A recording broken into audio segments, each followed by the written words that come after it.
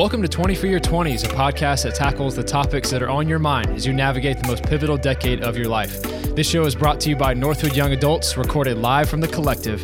Thank you for joining. Today I'm joined by Cody, Richard, and also Jacob Malley is with us today, and we're going to get to talk about how we honor God on social media. And before we get going, do you guys follow me on Instagram? I just want to make sure. Yes. Yeah, I've followed you for a long time. Okay. I follow you, but I muted you.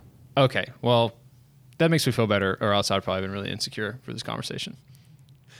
But Cody, so just to get us going here, what are some thoughts about honoring God on social media? Because, man, we live in a social media world. I'm honestly tempted to say that you can't honor God on social media. That's with fair. How ridiculous social media is these days. But that's not true. I mean, God can work through anything. And I honestly always say God wants to use whatever we're going to give him. And so I think this conversation is going to go a lot of different directions this morning. But I'm excited about the fact that no matter what it is that we're questioning, can we honor God with it? The answer is yes. I think that the approach is just kind of hinges on our willingness to let him use it, if that makes sense.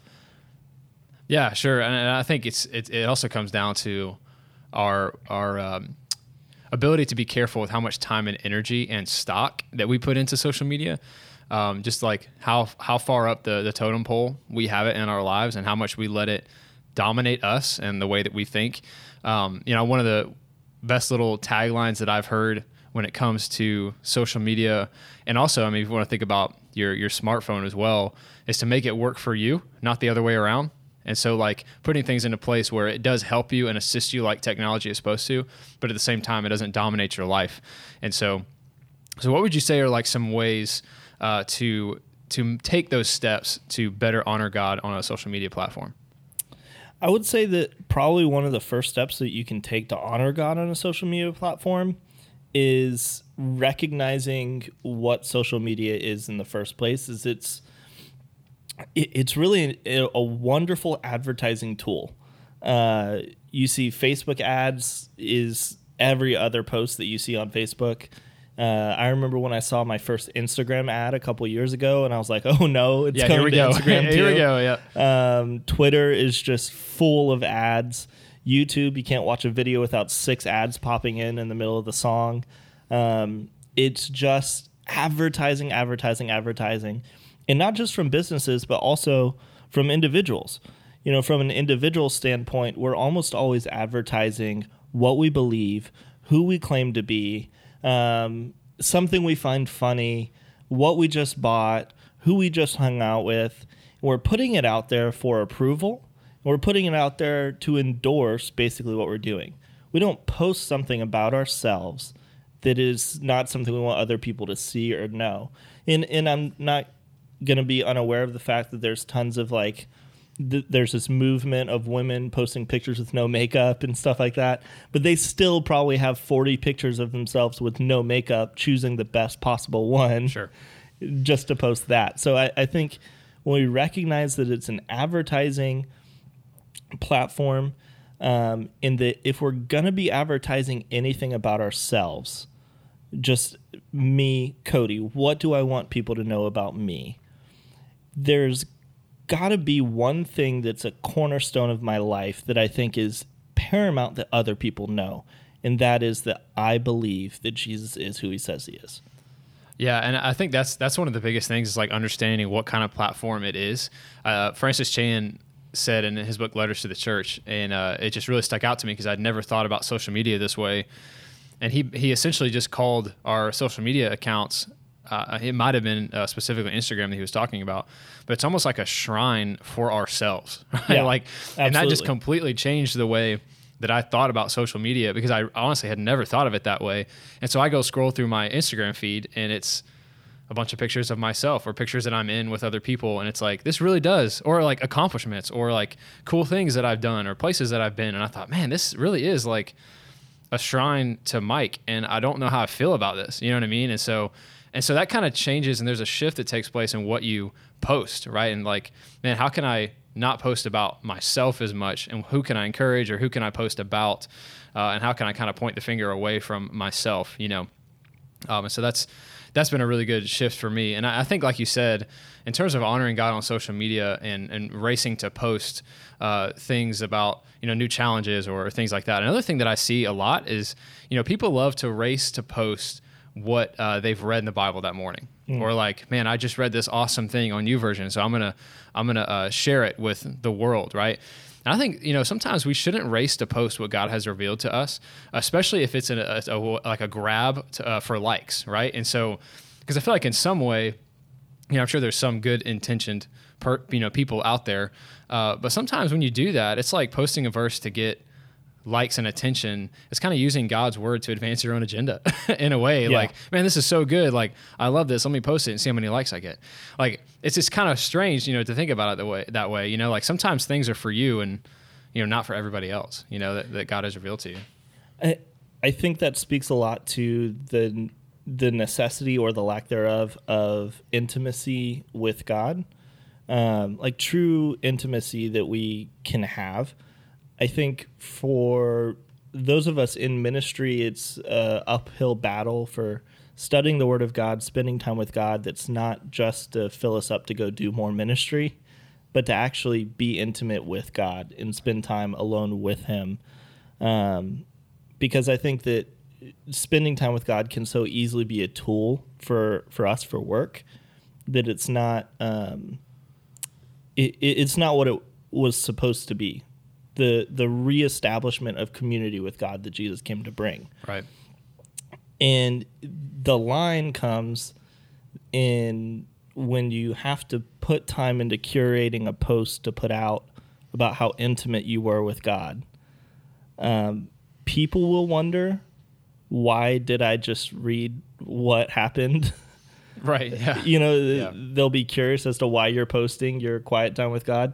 But then also, I think it makes me wonder, as an individual who is guilty of posting that kind of stuff in the past, why am I feeling like other people are going to benefit from what God spoke specifically to my heart? Right. If that makes sense. No, yeah, that's huge. And as we talk about social media and like the desire to grow our platform, I kind of want to bring Jacob into the conversation here because we've talked about social media a lot and just your opinions on it and the way you approach it, especially because of several years ago, you kind of had a wake up moment, I guess. I mean, you would probably agree with calling it that, and just what that looked like in your life in terms of social media and how you have changed the way you approach it. Yeah, so I definitely probably have different views about social media than most people. And that's exactly why we asked you to be on this. Right. The only social media I have now currently is Instagram. That's it, actually. I don't even have a Facebook. I use my wife's. Yeah. So how do you approach Instagram, like the boundaries that you have that are different than a lot of people? The majority. For sure. So as you said, like I used to have, I've had every social media. I had Vine back in the day. I had Twitter, Instagram, Facebook. I've had them all. And I even had a brief Insta fame, if you will. I had, a bunch of followers and I would post videos of me singing. And I loved that and it consumed all of me. But I kind of realized as I grew in my faith and grew closer to Christ and I realized, man, that was the worst thing for my life. Having all these followers and people commenting, say, man, I love you. I love your voice. You're so awesome, blah, blah, blah. It was a shrine to myself. Literally it was. And so I got to the point one day where I literally heard the voice of God say, delete it. And don't just delete the app, delete it. And it was very hard because I had built, that platform. I had spent a lot of time making videos and having other pages post me to gain my following and all kinds of stuff. And it took a very confident press of my thumb to delete that and deactivate that account. And I completely went black for a little while. I had nothing. I didn't have a Instagram, didn't have anything. I deleted every account from social media that I had. And I mean, probably for a year and a half probably. I didn't have anything, and slowly but surely I got reintroduced to it. And again, like I only have an Instagram now, but there are very strict boundaries that I have for myself on that, just because I know where my heart was before and where it can take me again. And so if I find myself spending too much time on it, I'll delete the app. So that's something that I use that's very, very important and helpful for me. I don't delete my account. I'm not saying to do that. I still have my account, but if I find myself spending a lot of time on it, or judging people, or condemning people, any kind of thing, I just delete the app. I'm like, you know what? I need a week off from it. Last week is a perfect example. With everything going on, I was spending a lot more time on my phone, and you know how you get an update of screen time, and my screen time was up 70% from last week. That's quarantine life right there. Right, 70%. And I thought, oh, no, this isn't good. And so, I deleted the app. And so it's been refreshing this week. I haven't had it this week, and something else I would suggest, delete the app. If you need to get on or check something, do it on your computer. Check it on your computer. I did that yesterday. Got on to see, has anybody mentioned me in something? That way, like young adults posted something and I got to see it. But it didn't consume my life. I got to enjoy it without consuming me, Let me ask you a clarifying question for this, because I think it's a really interesting thing that you did. You had invested so much time into your Instagram. You had kind of a fluke thing that got you up to a certain level of followers, and then it continued to grow after that. Yeah.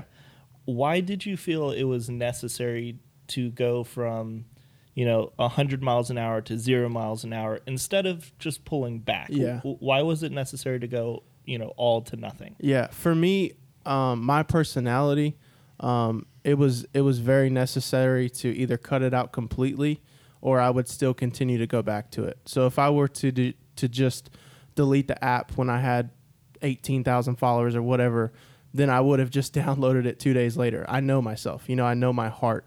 And I know how prideful I was. I know how egotistical I was. And so for me, it was all or nothing. I had to completely remove it to be able to break from it, because it was an addiction. I was absolutely addicted to it. I loved seeing it. I loved refreshing and seeing how many new followers I got and likes. And I was absolutely addicted to it. And so for me, deleting it was my rehab from it almost, And so it was all or nothing for me. Do you think that experience prepared you to be able to potentially have 18,000 followers again one day?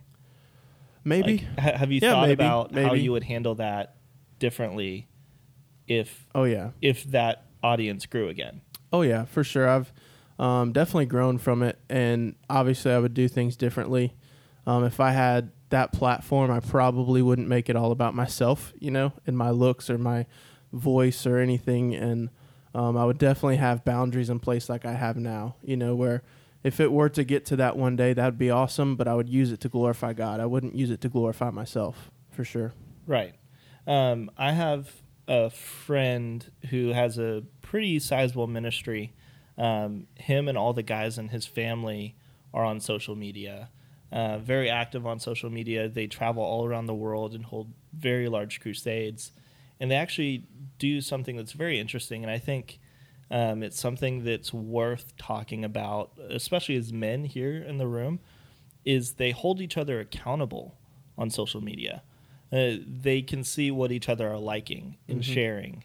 They can see who each other are following. I think that's something that we can say that we're honoring God with what we post, but then what we consume is probably not doing that same thing.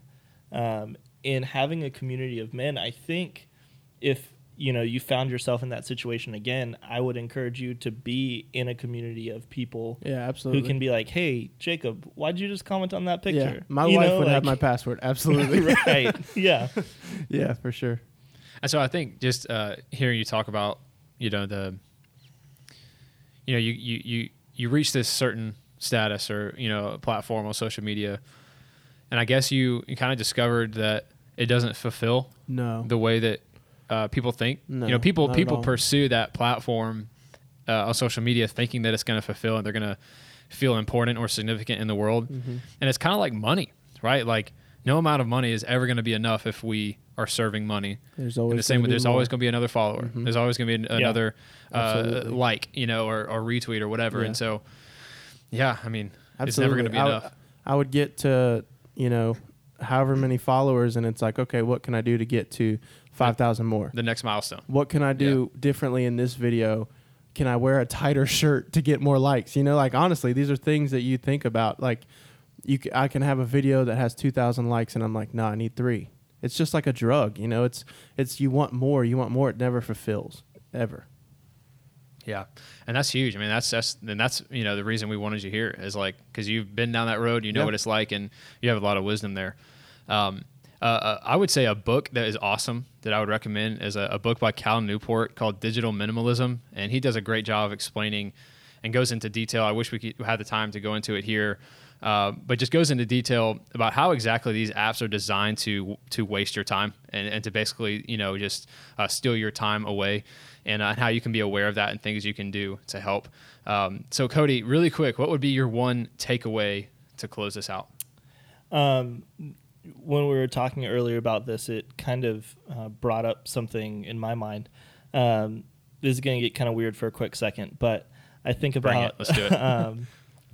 I thought about the Battle of New Orleans, which was one of the final battles in the War of 1812 between Great Britain and America. It actually happened days, almost a full month after the signing of the Treaty of Ghent. The Treaty of Ghent happened in what we now call Belgium. But the battle happened after the war was over because it took so long for news to travel. And it was a tragedy because there were hundreds of people killed, thousands of people injured, many people missing after that battle, and it never needed to happen. And there was an excuse that most historians understood was that it just took time for news to get across the ocean at that point. Now we live in a world where news can be shared within moments of something happening. Mm-hmm. Why